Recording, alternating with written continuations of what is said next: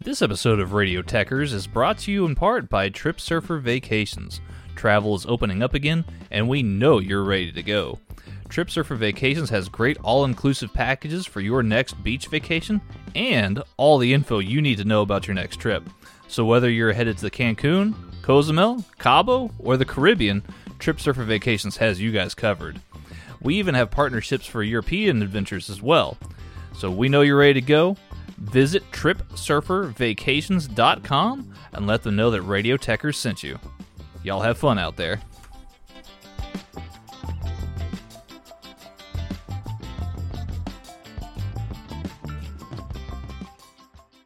Hello everyone, it is once again the Texas gentleman Tanner Pruitt, presenting to you yet another episode of Radio Techers.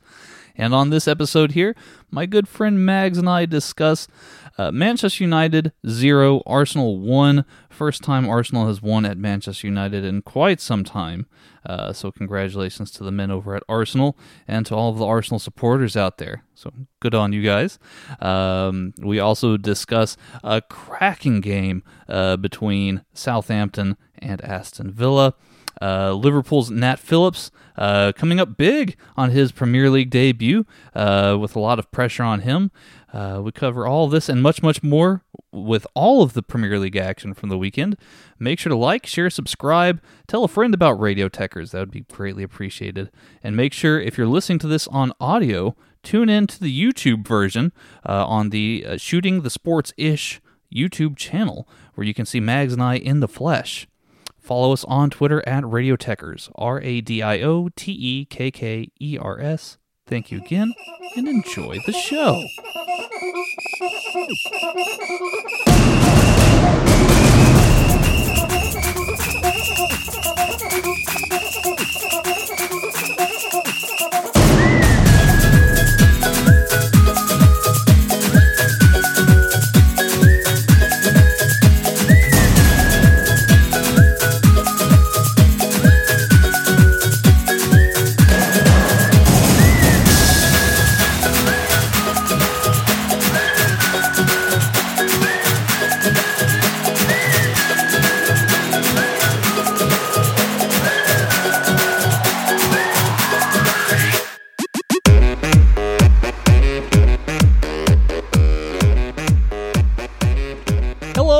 Welcome, everybody, to yet another episode of Radio Techers.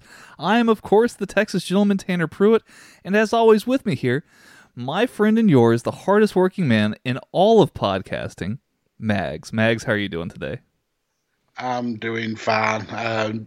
Just glad that Burnley are setting records with how they're playing this season. Yay, the worst start to a season in club history. 1 point out of 6. Yeah, I couldn't be proud of the boys. I'm proud of them too, Mags. This is a podcast of two different experiences, really. But we'll have plenty to talk about, especially regarding Burnley, as we get into proceedings here. Ooh. The joys. I know. It excites me every time. But first off, before we get any further into the show, you'll see we've got a new little subscribe button right over that way. So make sure to go ahead and hit that subscribe button wherever you're listening to podcasts, or wherever you're watching this show, particularly on YouTube, I would assume. So make sure to subscribe to Shooting the Sports-ish, hit the bell for notifications, hit the thumbs up, and just leave us a comment below with what you think about the games from this weekend. We want to hear from you. Yes, we do. Like Mags always likes to say, this show is not about us. It's really about you. The fans, the listeners. We want to know what you think as well. So, with that being said, Mags, let's talk about the big game from this weekend. You probably don't know what game we're talking about because the scoreline's very deceiving. Manchester United versus Arsenal. Arsenal finally get a win at Manchester United for the first time in what seems like centuries. Yep. Is it 14 years? I think centuries would maybe a little bit of an exaggeration, but 14 years is certainly a long time. And just for context, watchers and listeners, Tanner picks the the main match for the discussion, and he's on a really good run of I really 4 am. in 4 of awful, boring games. There's not really. So yeah, if you tune out, blame Tanner because of his terrible choice. Look, man, it would any other year it would have been a firecracker of a game, and we got this No doubt, 1-0. You know, I don't know what this is. It was boring. It was a boring game. Yeah. 15 shots between the two, 4 on target, 2 apiece. There was just nothing stand out about it. Nobody really kind of stood up and had an amazing game. I mean, Arsenal were solid. I'll give them that. But yeah, it was another game that was a kind of a slog to watch. We had great chance for Willian, who clipped the top of the bar, but outside that, the shots were very few and far between. And what separated the teams was the foul by Pogba on Bellerin, Aubameyang scoring, and that was it. United had a little bit of a run in the last 10-15 minutes where they tried desperately to get the equaliser, but it just wouldn't drop their way, and Arsenal pick up a very famous victory. Yes, very famous victory. I think that obviously the quality of Aubameyang separated the two sides here today. Though, like, how much talent can be given for a penalty take? I mean, I mean, I'm not saying I could go out there and take a penalty against David De Gea. Maybe I could. Maybe I couldn't. I don't know. But you would have imagined that maybe there would be a little bit more that went into this game here. An interesting tactical change here from Ole Gunnar Solskjaer. Can I say that right? Yes, I think I said that right. You pronounce it, Mags. Ole Gunnar Solskjaer. Solskjaer, thank you. I was so close. Too many syllables, not enough vowels. Anyway, so Manchester United is making this change here. Ole is making this change from what was seemingly a very successful 4-2-3-1 formation that was very attacking based. It fit Fred well. It fit McTominay well. It fit Bruno Fernandes well. Everybody seemed to be having a good time and enjoying it. And today he does this something a little bit different, and he tries to replicate the same kind of false 9 formation that Liverpool's been running the last few years, with Bruno Fernandes playing the role of Roberto Firmino.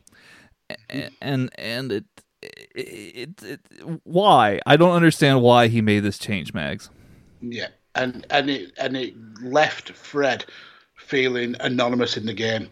Yep. I felt he got subbed off early into the second half, and you could absolutely see why, because he played zero effort in the game, and it was all because of the change in formation. I mean, this is a Fred and Matic and McTominay who've run rings around teams recently. They've really been on form, and Fred's been kind of one of the catalysts to that. But he's not a flexible player. He's not someone who can play in a multitude of positions. And when he's not in a position that he's comfortable with, he's a shadow of his former self. And yeah, he absolutely showed. I don't understand why United kind of went with this change as well, because they're absolutely demolishing teams left, right, and centre, and they had no reason to switch it about. Right. And it clearly just didn't work in the way that Solskjaer wanted it to. Yeah, and I just don't understand what brought on the sudden idea of changing the formation. Is it like I feel like he wanted to Solskjaer wanted to accommodate perhaps Pogba, maybe put Pogba in the lineup, but Pogba was ultimately the reason for the penalty today, and I don't know. It just doesn't seem like an idea that paid off. We even got to see an interview with Harry Maguire after the match today, and he was just you could tell he was just disappointed. He wasn't even present in the interview. He was just like not that his head was gone, not that he was angry, but he was just, I feel like he was mentally and emotionally exhausted by the way that they played and by the constant ups and downs that Manchester United have been on. Yeah, and if anybody played worse than Fred, it was probably Pogba. And it's probably more grating that Pogba played worse, because he's the star man. He's the £100 million player, and again he just was anonymous, and he was at fault for the goal. I mean, how frustrated must you be if you're Donny van de Beek when you're getting 15 minutes on the pitch and you are putting in 100% more effort than Pogba, having way more chances than Pogba, being more attacking and more dynamic than Pogba, but yet Pogba starts. He must be pulling his hair out and ruin signing for Man United. Yeah. I mean, talk about a guy who actually would have been really, really useful at Arsenal, Donny van de Beek. Mm-hmm. I mean, he witnessed again a late calling on, and he looked great. He looked great when he was on the field, but I mean, it seems like a collapse from the top as far as Manchester United, and I hate to have to keep going on week in, week out about how Manchester United's not good enough anymore and how they're no longer a big club, and they no longer have that big club mentality. But what else are we supposed to do with these kind of performances, Mags? It's so sad. I mean, even the midweek European game before Rashford had his amazing spell, they weren't the team that were absolutely dominating. That scoreline very much flattered them afterwards. Yeah, and it's jarring to see teams like Man United and recently City struggling to keep pace with the rest of the Premier League, especially knowing how much talent. I mean, they've got a player in every position that would walk into any other side, but they just do not work as a team, and it must be frustrating for Man United fans. Yep. I absolutely agree. This game leaves Manchester United in 15th place. Arsenal are pretty solid and secure in 8th place as of right now. So really kind of a tale of two teams here. So we'll wait and see what happens as the season rolls on. We've got some other news here involving other games in the Premier League. Mags, last episode you were very, very confident in regards to Burnley versus Chelsea, and tell me how that happened. Tell me what the end result was there. That confidence may have been misplaced. No. No, this was the result I fully expected. Chelsea, we've given this Chelsea team a lot of stick for the amount of money that they've spent and how they haven't started gelling.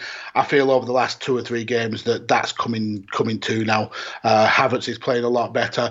Ziyech has made 2 debuts, scored 2 goals. They're just an absolute attacking force. Early in the game, I thought Burnley started quite brightly. We had a fairly decent chance with Ashley Barnes. Almost lobbing Eduardo Mendy, and that could have potentially been a penalty. Back at the other end, it could have also been a penalty when Mason Mount was basically shoved into the goal. But once Ziyech scored the goal from the Tammy Abraham layoff, it was all over. The header from Zuma, wow. That is, if you want to see lessons on how to score a header from a corner, it was perfect. It was well placed. It was so powerful. And then, obviously, the flat track bully had to get his name on the score sheet with a great slide ball by Ziyech. He had an outstanding game. Werner putting the ball in the net. And, yeah, it was a comfortable, easy victory for Chelsea at the end of the game.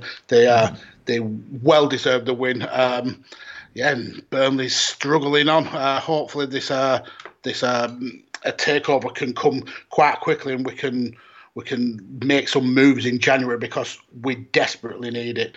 Our squad is so threadbare. If we had the injuries that Liverpool are having, we would be absolutely at panic stations now. But yeah, Burnley rock bottom, 1 point in 6, kicking our arse. Then we take it to the other side of the table. Liverpool struggling to beat teams in top of the league. It's just disgusting. Disgusting. I hate this show. Well, so in the middle of that long and winding rant here, you brought up a very poignant topic piece, and I really do want to get your thoughts because some news came out earlier this week that appear to suggest that Burnley are about to spin like the Egyptians. That was a weird Bengals reference. I'm sorry. Is it the Bengals that wrote that song? I don't know. Yeah, I don't know anything anymore. Was. Okay, good. Burnley possibly on the cusp of a financial takeover, possibly a purchase here. As we are all well aware, Newcastle was also set to be on the verge of a takeover earlier this year. That did not happen. The other Premier League clubs blocked the sale of Newcastle to the horror of Newcastle fans everywhere. Burnley this time are about to be possibly purchased. Mags, what details do you have about this situation? Okay, I don't really like to compare it to the Newcastle takeover because Newcastle was essentially being taken over by the Saudi government, which don't have the best track history in terms of human rights. So I think it was quite. It was a good decision that the Premier League blocked that takeover, whereas this one, I don't know enough information about the Egyptian El Kashash to really make a judgment of him. I mean, I've done quite a bit of searching for him, and there's not a lot of information out there about him. Now he's middleman and someone who we as Burnley fans hope isn't deeply involved is a local lawyer called Chris Farnell.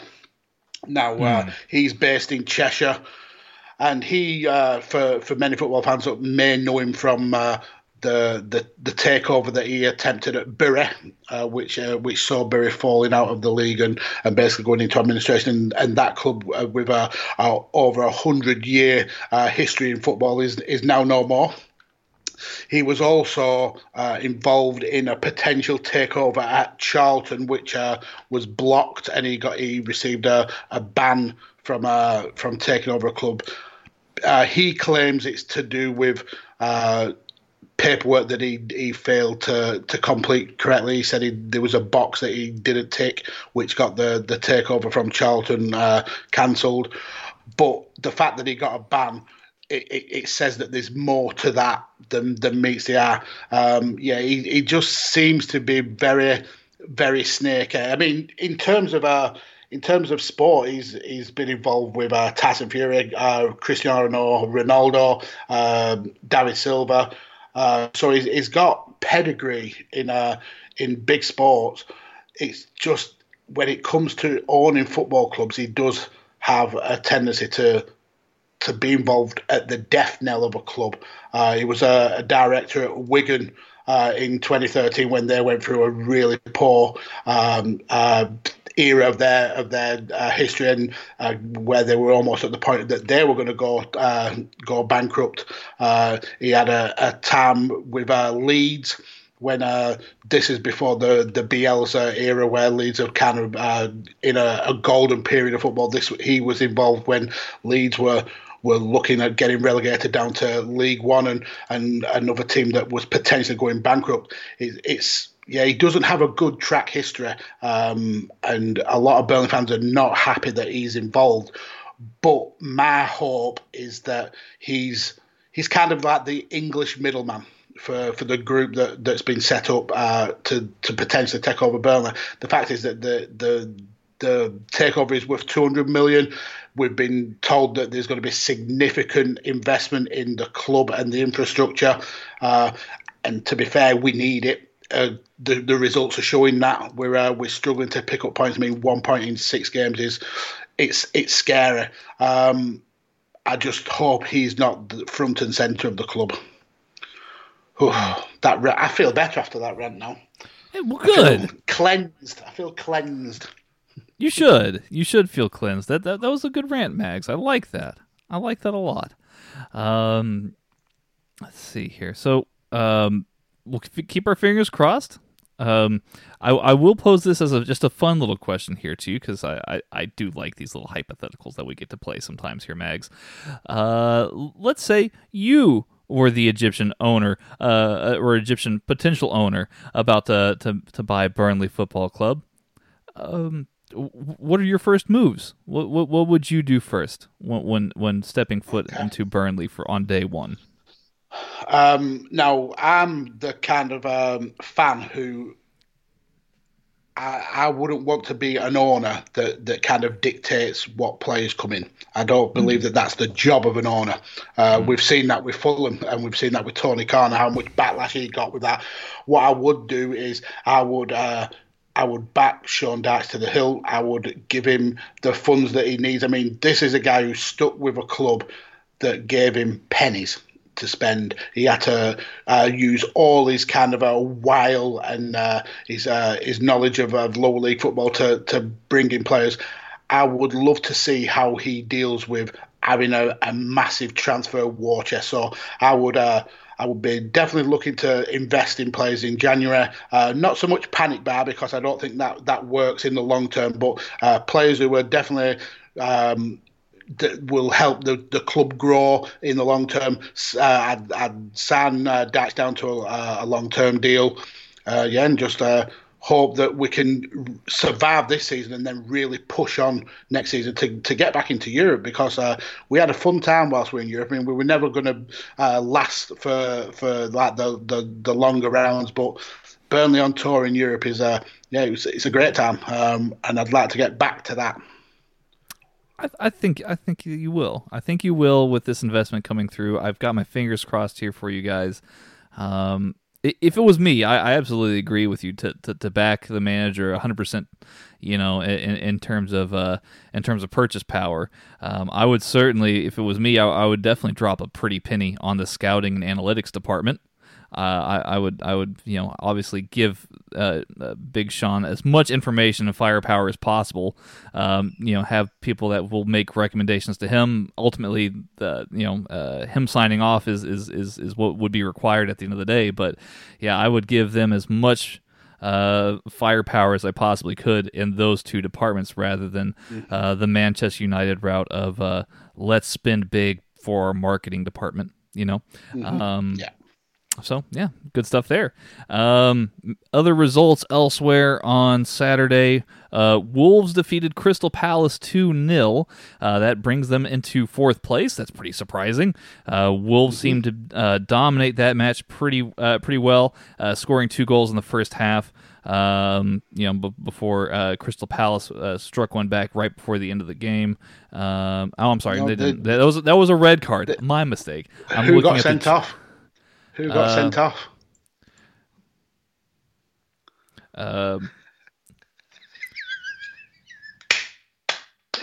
Milovojevic? Milojevic. Hey. Those Eastern European names I'm pretty good at, Mags. I can get those. I've got those. To be fair, this was actually an entertaining game. Wolves absolutely dominated Palace. Art Nouri, who scored the opener, that was his debut as well, and I think he's only like 18 years old. Scored. He's 19. 20 minutes into his debut, and he scored a goal, and it was a cracking goal. Really well taken. Quality win for Wolves, especially after losing Jota. It doesn't seem to have affected them too much. It's those Turkish and Scandinavian names, man. That's how you'll get me. That's how you'll get me here with those. Let me see here. Manchester City defeated Sheffield United. Kyle Walker scoring a goal in the 28th minute. Typical bread and butter stuff here from Pep Guardiola. Rumors continue to circulate whether or not this will be his last season at City or not. Who knows? We'll just have to wait and see. An interesting tactical tweak here from Pep though.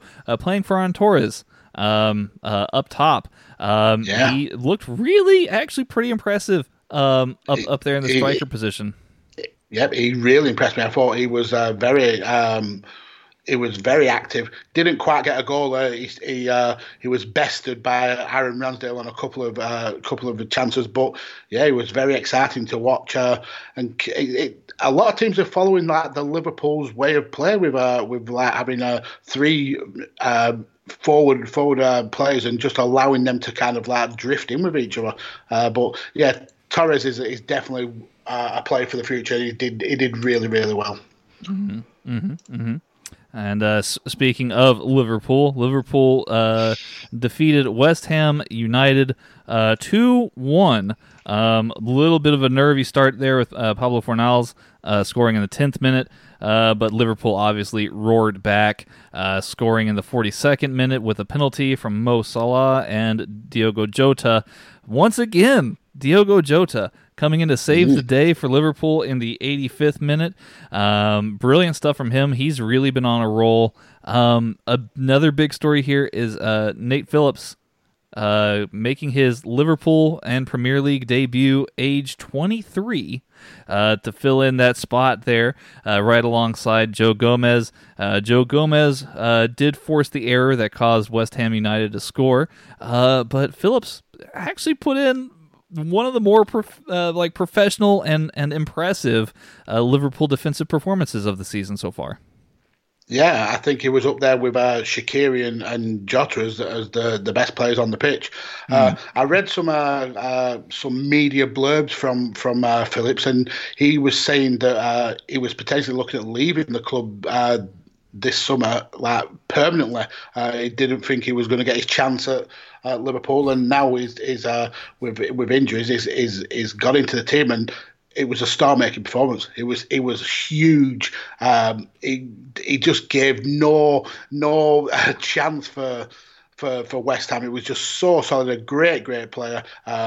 23 years old, and he's the future of that central defence.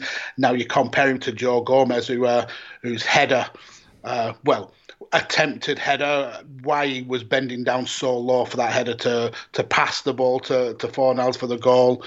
We praise him for having such a good game, and then he does something ridiculous like this and basically puts Liverpool on the back foot. But yeah, it was another kind of example of a team winning a game that perhaps they didn't play that well in, and that's how you win leagues. And Liverpool have proved that going to the top of the league with this 3 points clear. And yeah, it's a great victory. There is now though the question of what do you do with Jota? Does he has to start? Surely. I mean, I've been giving you grief over Bobby Firmino, and you've been running the excuses left, right, and centre with him. But this was actually I think it was the first game that he didn't have a shot at all. So what do you do? Yeah, do you drop Firmino and put Jota in that place? Because he seems to thrive. He really does seem to thrive in that spot. Well, I gave you that eye roll, you sassy little so and so. Go on, say what's on your mind, Mags. No, I'm just kidding. So first off, I've not been making excuses. I've been telling you exactly what Bobby Firmino's been doing, and that's that he's the facilitator in the build-up play for Salah and Mane. Secondly, Klopp did exactly what I recommended he did back a few weeks ago when we had Matt on the show. It was waiting on tenterhooks for your input. He was, because I'm the most tactically astute Liverpool supporter that's out there on the internet. I think it was a no-brainer for Klopp to really go into this 4-2-3-1 formation and to change things up, because that's how you get Diogo Jota into the team, and you can have this roving attack with him, Salah, Mane, and then of course if you were to have Firmino play in the 10 slot right behind all of the attackers, I mean, that's what he does anyway right now. You're just looking at having Thiago or Henderson or Fabinho, fingers crossed that he's back healthy in time. You have the two pivots players just shielding the defense, with Firmino gathering the ball and spraying it across the field to one of the three runners. I mean, that's what I've been arguing for this whole time. And he did it for a few weeks, and then he changed it and brought on Jota as a super sub.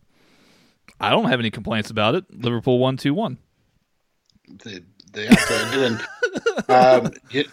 They only had one corner in all of the game, which that was shocking. But the percentage-wise, 73% of the ball. This is a Liverpool team that absolutely loves possession. And it absolutely shows. It's they are really, really fun to watch, but they need to stop going beyond. I think they've now let the first goal in 3 home matches in a row now, which is a worry. I mean, if you didn't have strikers on the form of Salah, it would be a massive, massive concern. They really do need to shore up that defence, and hopefully, if Nat Phillips can kind of like bed in, and you can get some of these injuries back a little bit sooner than hoped, that problem should solve itself, and we should see the kind of Liverpool that absolutely dominated last season. And I don't disagree with you at all. I don't disagree with you in any way, shape, or form. I will like to point out, though, that a lot of last season's success was owed upon the fact that Liverpool were able to go into games and win games that they rightfully had that they shouldn't have won. Right? They won games that would have been, had it been any other day, would have been put beyond doubt by the other team, but Liverpool found a way to win. Liverpool continue to do that to this day, even despite the massive amount of injuries that they've gone through. But nonetheless, here we are. We'll see what happens. Mags, a question for you, and I did ask you previously, had you been the Egyptian billionaire about to take over Burnley, what would you do? If you were Jurgen Klopp and you saw this performance from Mr. Phillips at center back position, a man of the match winning performance yesterday, would you still consider buying another center back in wintertime?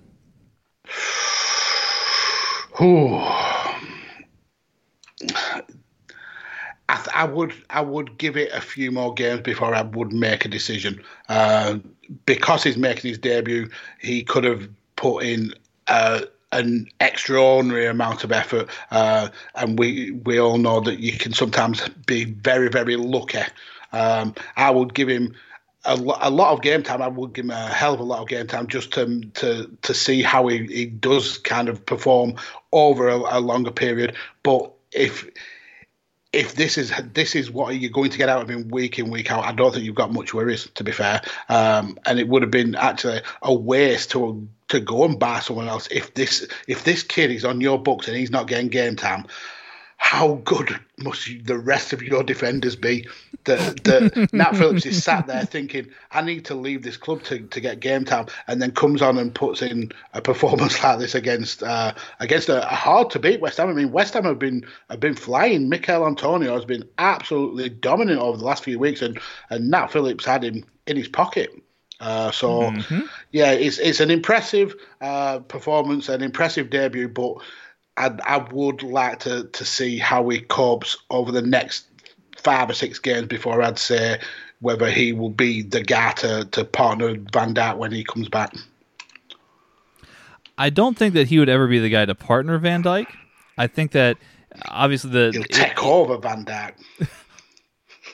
No, I do think that you would either have Gomez or Matip partnering with Van Dijk on a regular basis, but I do think that Phillips and Gomez could make an interesting partnership that if given enough time and enough years to develop and grow, they could really be stalwarts for Liverpool's defense. I know this is still very early days for Mr. Phillips and his Liverpool future and his possibly career, but that's I wouldn't mind seeing him stay. I mean, I'd like to. If you're judging off this one performance on its own, he instantly goes above Gomez for me. Wow. Okay. Interesting stuff there, Mags. That was Burnley in. Burnley in for Nathaniel Phillips this winter. Let's talk about some news from today. Aston Villa 3, Southampton 4 in a barn burner of a game. This one really should be. Game this was. What a game this was. This really should be the game that the thumbnail is made for. And truthfully. Megs, 2 great goals from James Ward-Prowse. I loved the free kicks that he took. Both were of similar distance, but very, very different. The second one having a lot more flair into it, hitting the side net on its way to goal. Beautifully taken, both of those free kicks. Danny Ings also with a long-range screamer that he hit before going off injured. And Aston Villa, even with a little bit of a late comeback, scoring 2 goals in extra time. This game had pretty much everything that you would want. Yeah, and potentially there should have been even more goals in it because Vestergaard had earlier had a goal disallowed for Southampton because of a ridiculous VAR. I mean, VAR rearing its ugly head every single week.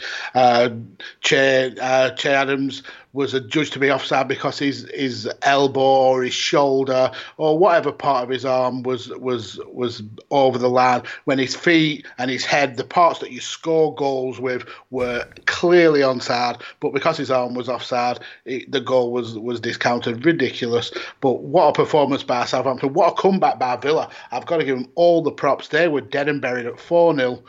This game was over, but what a great comeback! And Jack Grealish really did well in that last, in that extra time with earning the penalty and his thumper of a third goal. But it was just Southampton just did really well. I mean, must have been a lot of squeaky bums right at the death there, but 3 points for Southampton, and that can only help you with Villa dropping back down the table now.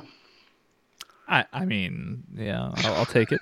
No, that Grealish goal, I mean, there was some magnificent goals taken in this game. Just beautiful goals. Like, if you're a fan of just beautiful, really pretty looking goals, this game's really for you. Four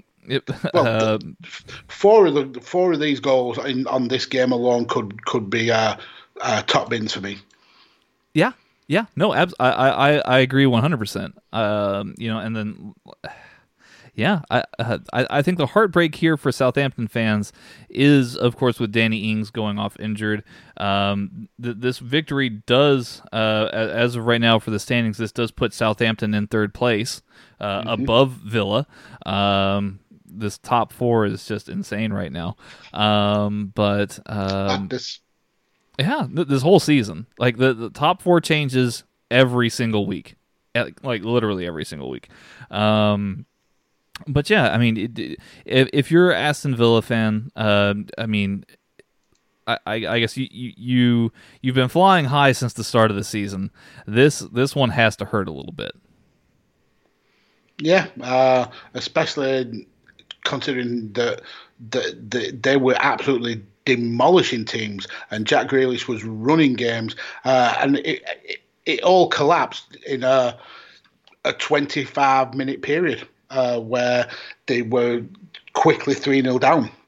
Then once Ings scored that 30-yard worldie, Aston Villa's heads could have easily dropped, but they fought back and they did really well. But they just left it way too late, and they give Southampton way too much of a head start. But they were still definitely positives for Aston Villa.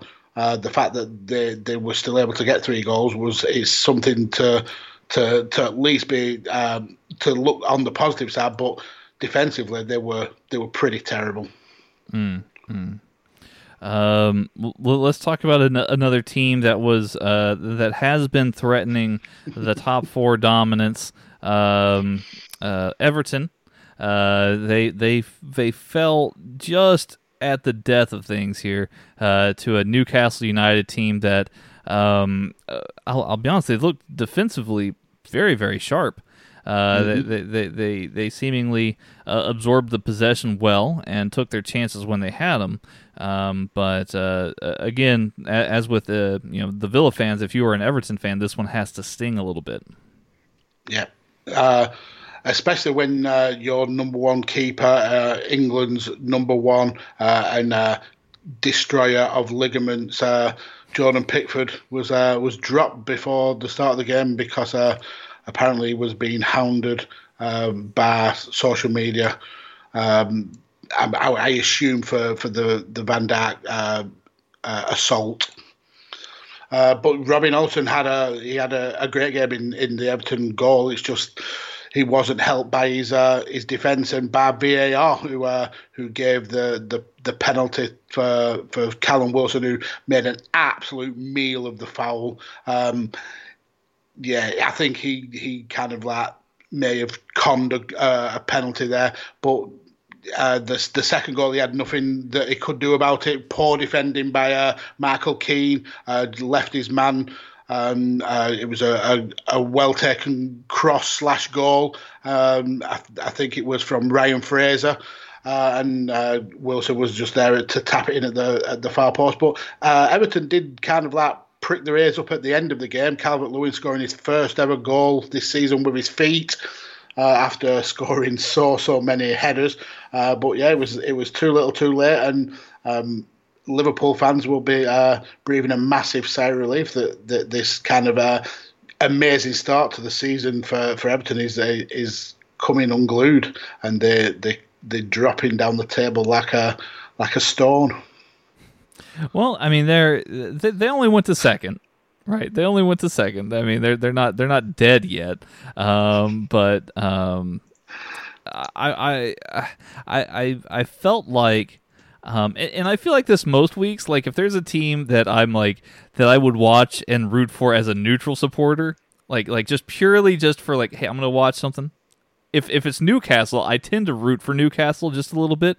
They always seem to be like a nice hearty team for me, but yeah, I just don't know. Like, I'm not saying that Newcastle didn't deserve to win this game, because they absolutely did. But I mean, if you're Everton, you just gotta wonder, like, what went wrong. Like what was it that prevented us from making this game and keeping pace with Liverpool? I believe it's because Rodriguez didn't play. I think he's quite. This result especially shows that they're so reliant on his flair and his offensive prowess. His vision, yeah. Mm-hmm, yeah, and I think Allen also was kept pretty quiet as well.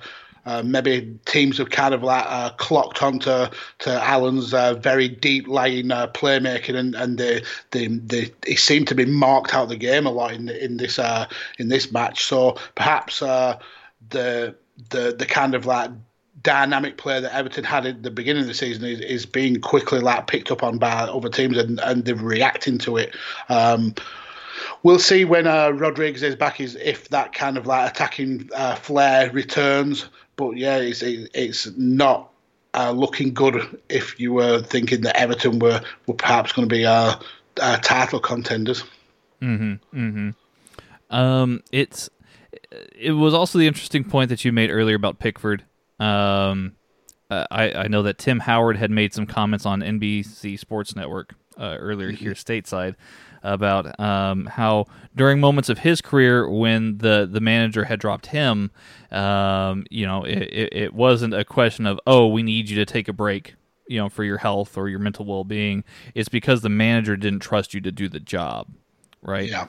Is this possibly maybe a little bit of what's on Carlo Ancelotti's mind here is that he doesn't trust Jordan Pickford to get the job done right now? Perhaps. I mean, as soon as I heard the reasoning behind why Pickford was allegedly dropped, I felt that was awfully convenient. Pickford has not been playing the best. Everton have been conceding a lot of goals, and obviously he's been very, very widely criticised for how he's been playing. Perhaps this was just a way to let him have some time away out of the spotlight, but not tell him that he's a very awful player who injures people and should be very, very ashamed of himself. Perhaps. Maybe it's that. Oh, goodness. We still have other games that are going on right now, and two other games that will be happening tomorrow, which is good stuff. Tottenham are currently beating Brighton 1-0 in the 23rd minute. We also have Fulham versus West Brom tomorrow, as well as Leeds versus Leicester.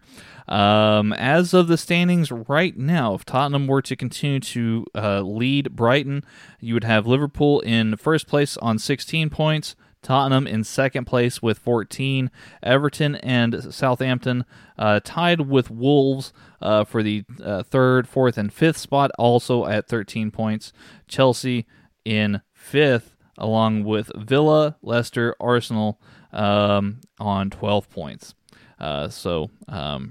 That right there, along with Manchester City in 10th with 11 points, tied with Newcastle United. That rounds out your top 10, top 11, whatever. Here's my phone. Look at that standings.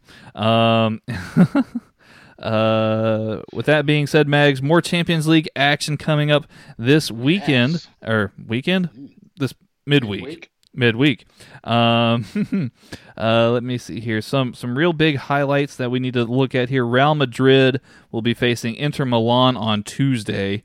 Big game there for both sides who really need a win here, I feel like. Yeah, for me, especially Real Madrid being rock bottom of the group. It would be totally in the kind of vein of Radio Tech as if we focused on that game, and then Shakhtar Donetsk versus Borussia Mönchengladbach is the game 6-5. to watch because they've had some really good performances, to be fair, of Shakhtar and Borussia. But yeah, that and Atalanta and Liverpool are the two kind of standout games for me. I want to see how Liverpool cope with this Atalanta team, who can be a big threat. But Liverpool have done so well in the first two matches in Europe, so I'd like to see them keep that going and just take Atalanta to task, and then in the reverse fixture the week after do the exact same again. Liverpool are owed at this point, I think, a massive victory in the Champions League. So I would like to imagine that this happens. I'm not going to say for a fact that it happens, because if I say it, then it's not going to happen. I don't know. So yes, you do have Liverpool versus Atalanta. That is going to be another marquee matchup. Elsewhere, if you are more Premier League focused, Manchester City face Olympiacos. Always a tough game. The Greeks play a very, very tough game of football if you're a Premier League side, so that should be good stuff there. Let me see here. Manchester United will be facing Istanbul, and you also have Chelsea facing Rennes. Elsewhere, you have RB Leipzig facing PSG in a matchup from the Champions League last season, Mags. I'm hoping for maybe a little bit of Leipzig revenge here. Yeah, and it will be the right time because Paris have not looked good recently. Saying that, Leipzig haven't exactly set the world on fire, so it'll be interesting to see who kind of like dominates in that game. I'm interested as well in Barcelona versus Dynamo Kiev, especially after Barcelona struggled this weekend. I think the Wednesday fixtures are the more interesting ones for me. I mean, you've got Chelsea Rennes, which is Mendy going back home after just about leaving the club. You've got Ferencvaros who have started really well, but unable to kind of like grind out the victories they need against Juventus with a returning Ronaldo. So yeah, there's some really interesting games, and then obviously we've got Manchester United going to Turkey. Not a good place for English clubs to go historically. So yeah, we'll see how that goes. Indeed.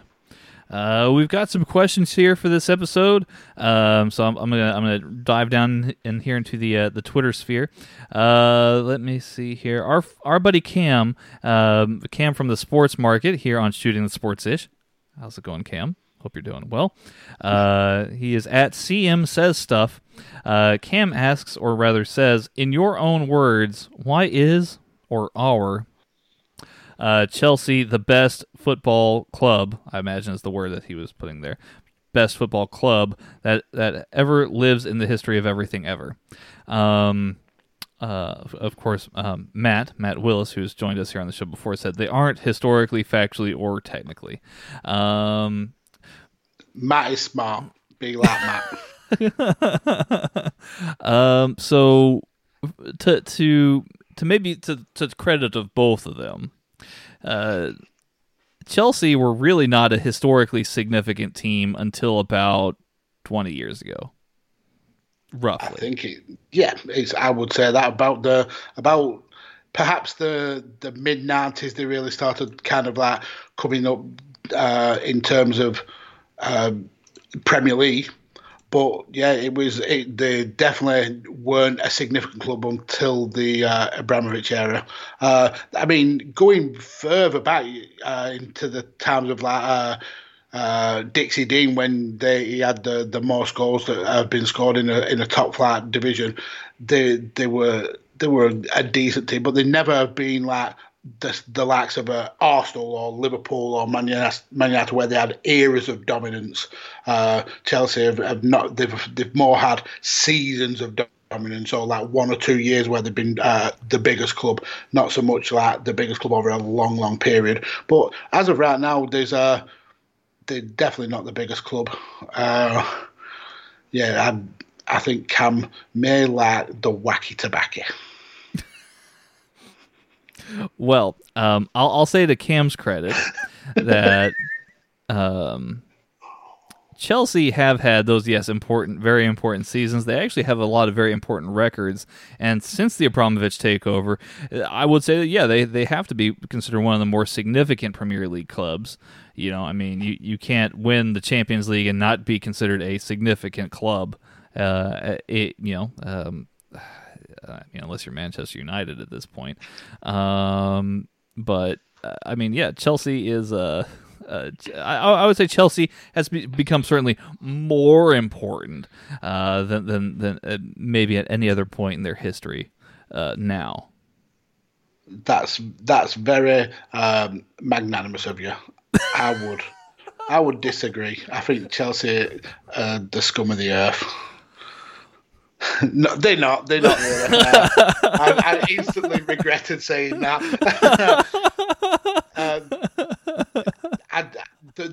The only problem I have with Chelsea is they kind of almost ushered in the era of buying trophies. That's my issue with Chelsea. As a neutral, as someone who's not a fan of their club, watching them play football sometimes is glorious, especially now. The team that they've got now is outstanding to watch. There have been eras where they have been very kind of park the bus and very hard to watch, but grinding out victories. They're a huge club. They really are one of the biggest clubs in England right now, probably in Europe, but they're not the best club that was ever made. That's clearly Burnley. Well, there you go, folks. Even though they did spank us 3-0. That's Max's answer. Form is temporary, class is permanent. That's all I have to say. Oh goodness. Well, I hope that helps answer your question. let me see here. Moving right along here. Good Cop, Bad Cop Wrestling podcast at Good Bad Wrestle on Twitter. How's it going, gentlemen? What we have here is a couple of Liverpool-based questions, and Mags, I hope you can help me out here. Question 1, should Jota start over Bobby going forward? I think we kind of answered. We kind of answered that. Fucking should. Mag says he should. I say they should both start together. I said that Tanner is wrong. Fair enough.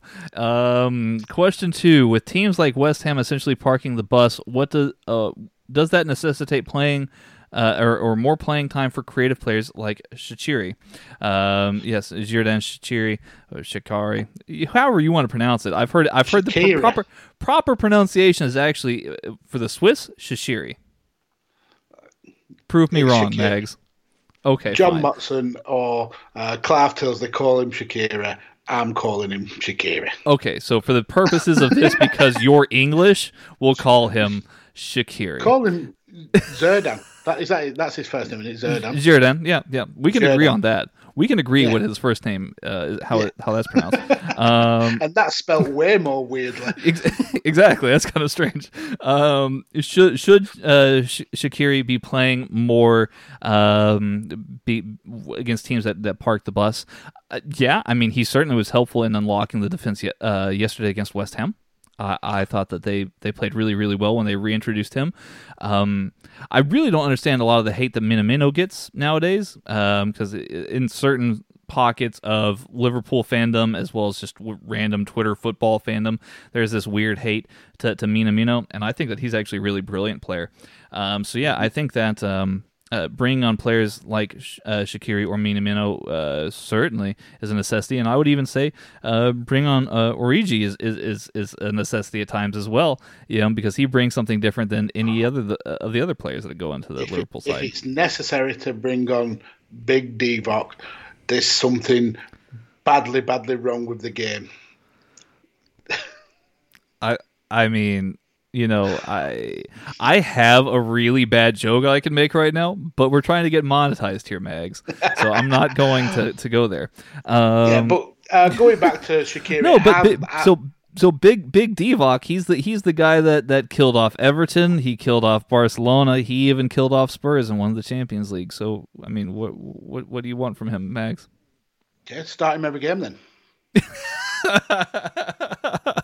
Maybe we will. I don't know. Drop Bobby Firmino for Big Divock. Okay. Let's see how that happens. Let's see what happens after that. I'm sure we'll go on like a huge winning streak and win by the most points ever imagined. 50 goals a season, Divock Origi. Yeah, Big Divock. To answer your question, yes. Yes is the answer. I mean, the thing with Shaqiri for me is, on his day, he is unplayable. He's up there with some of the most creative midfielders in the Premier League. But he has too many days where he's like Mesut Ozil, where he's anonymous and where you don't see him. And he also then adds a kind of a very aggressive kind of play style where he often gets himself booked or sent off quite a lot. If you could kind of like get the best out of him more consistently, he'd be a starter every single week for me. But as it is right now, he wouldn't, because you'll get more consistent games out of the likes of Wijnaldum, or you get more consistent games out of Big Divock. Jesus Christ! But yeah, I think if he could be more consistent, he would be one of the first names on the team sheet. I think that if he was injured less often, he would be one of the first. And that too. But a lot of his injuries are his own doing, because he plays such an aggressive game. And because of those calves are huge. Like, and the knees are made out of Weetabix. Yeah, the whole rest of his frame is kind of like this, but his calves are staying solid. So it's like a Christmas tree being brought in the front door. Question 3 from Good Cop, Bad Cop Wrestling, then we'll head on out of here, Mags. More impressive in stepping up, Nathaniel Phillips or Reese Williams? Ooh. I think both. I think they both. It's hard to decide between the two because both are very impressive, but they're coming on in very different scenarios. Phillips pretty much had to fight for his selection by Klopp for the Premier League game, whereas Williams had to be brought on as a substitute in the middle of a game in the Champions League. So both have their difficulties, I would imagine, but oh goodness, I can't choose between the two. Honestly, they're both very impressive. They are both impressive. I think just mainly for recency bias and for the fact that he was thrown in clearly at the deep end from the beginning of the match, I would have to go for Nat Phillips.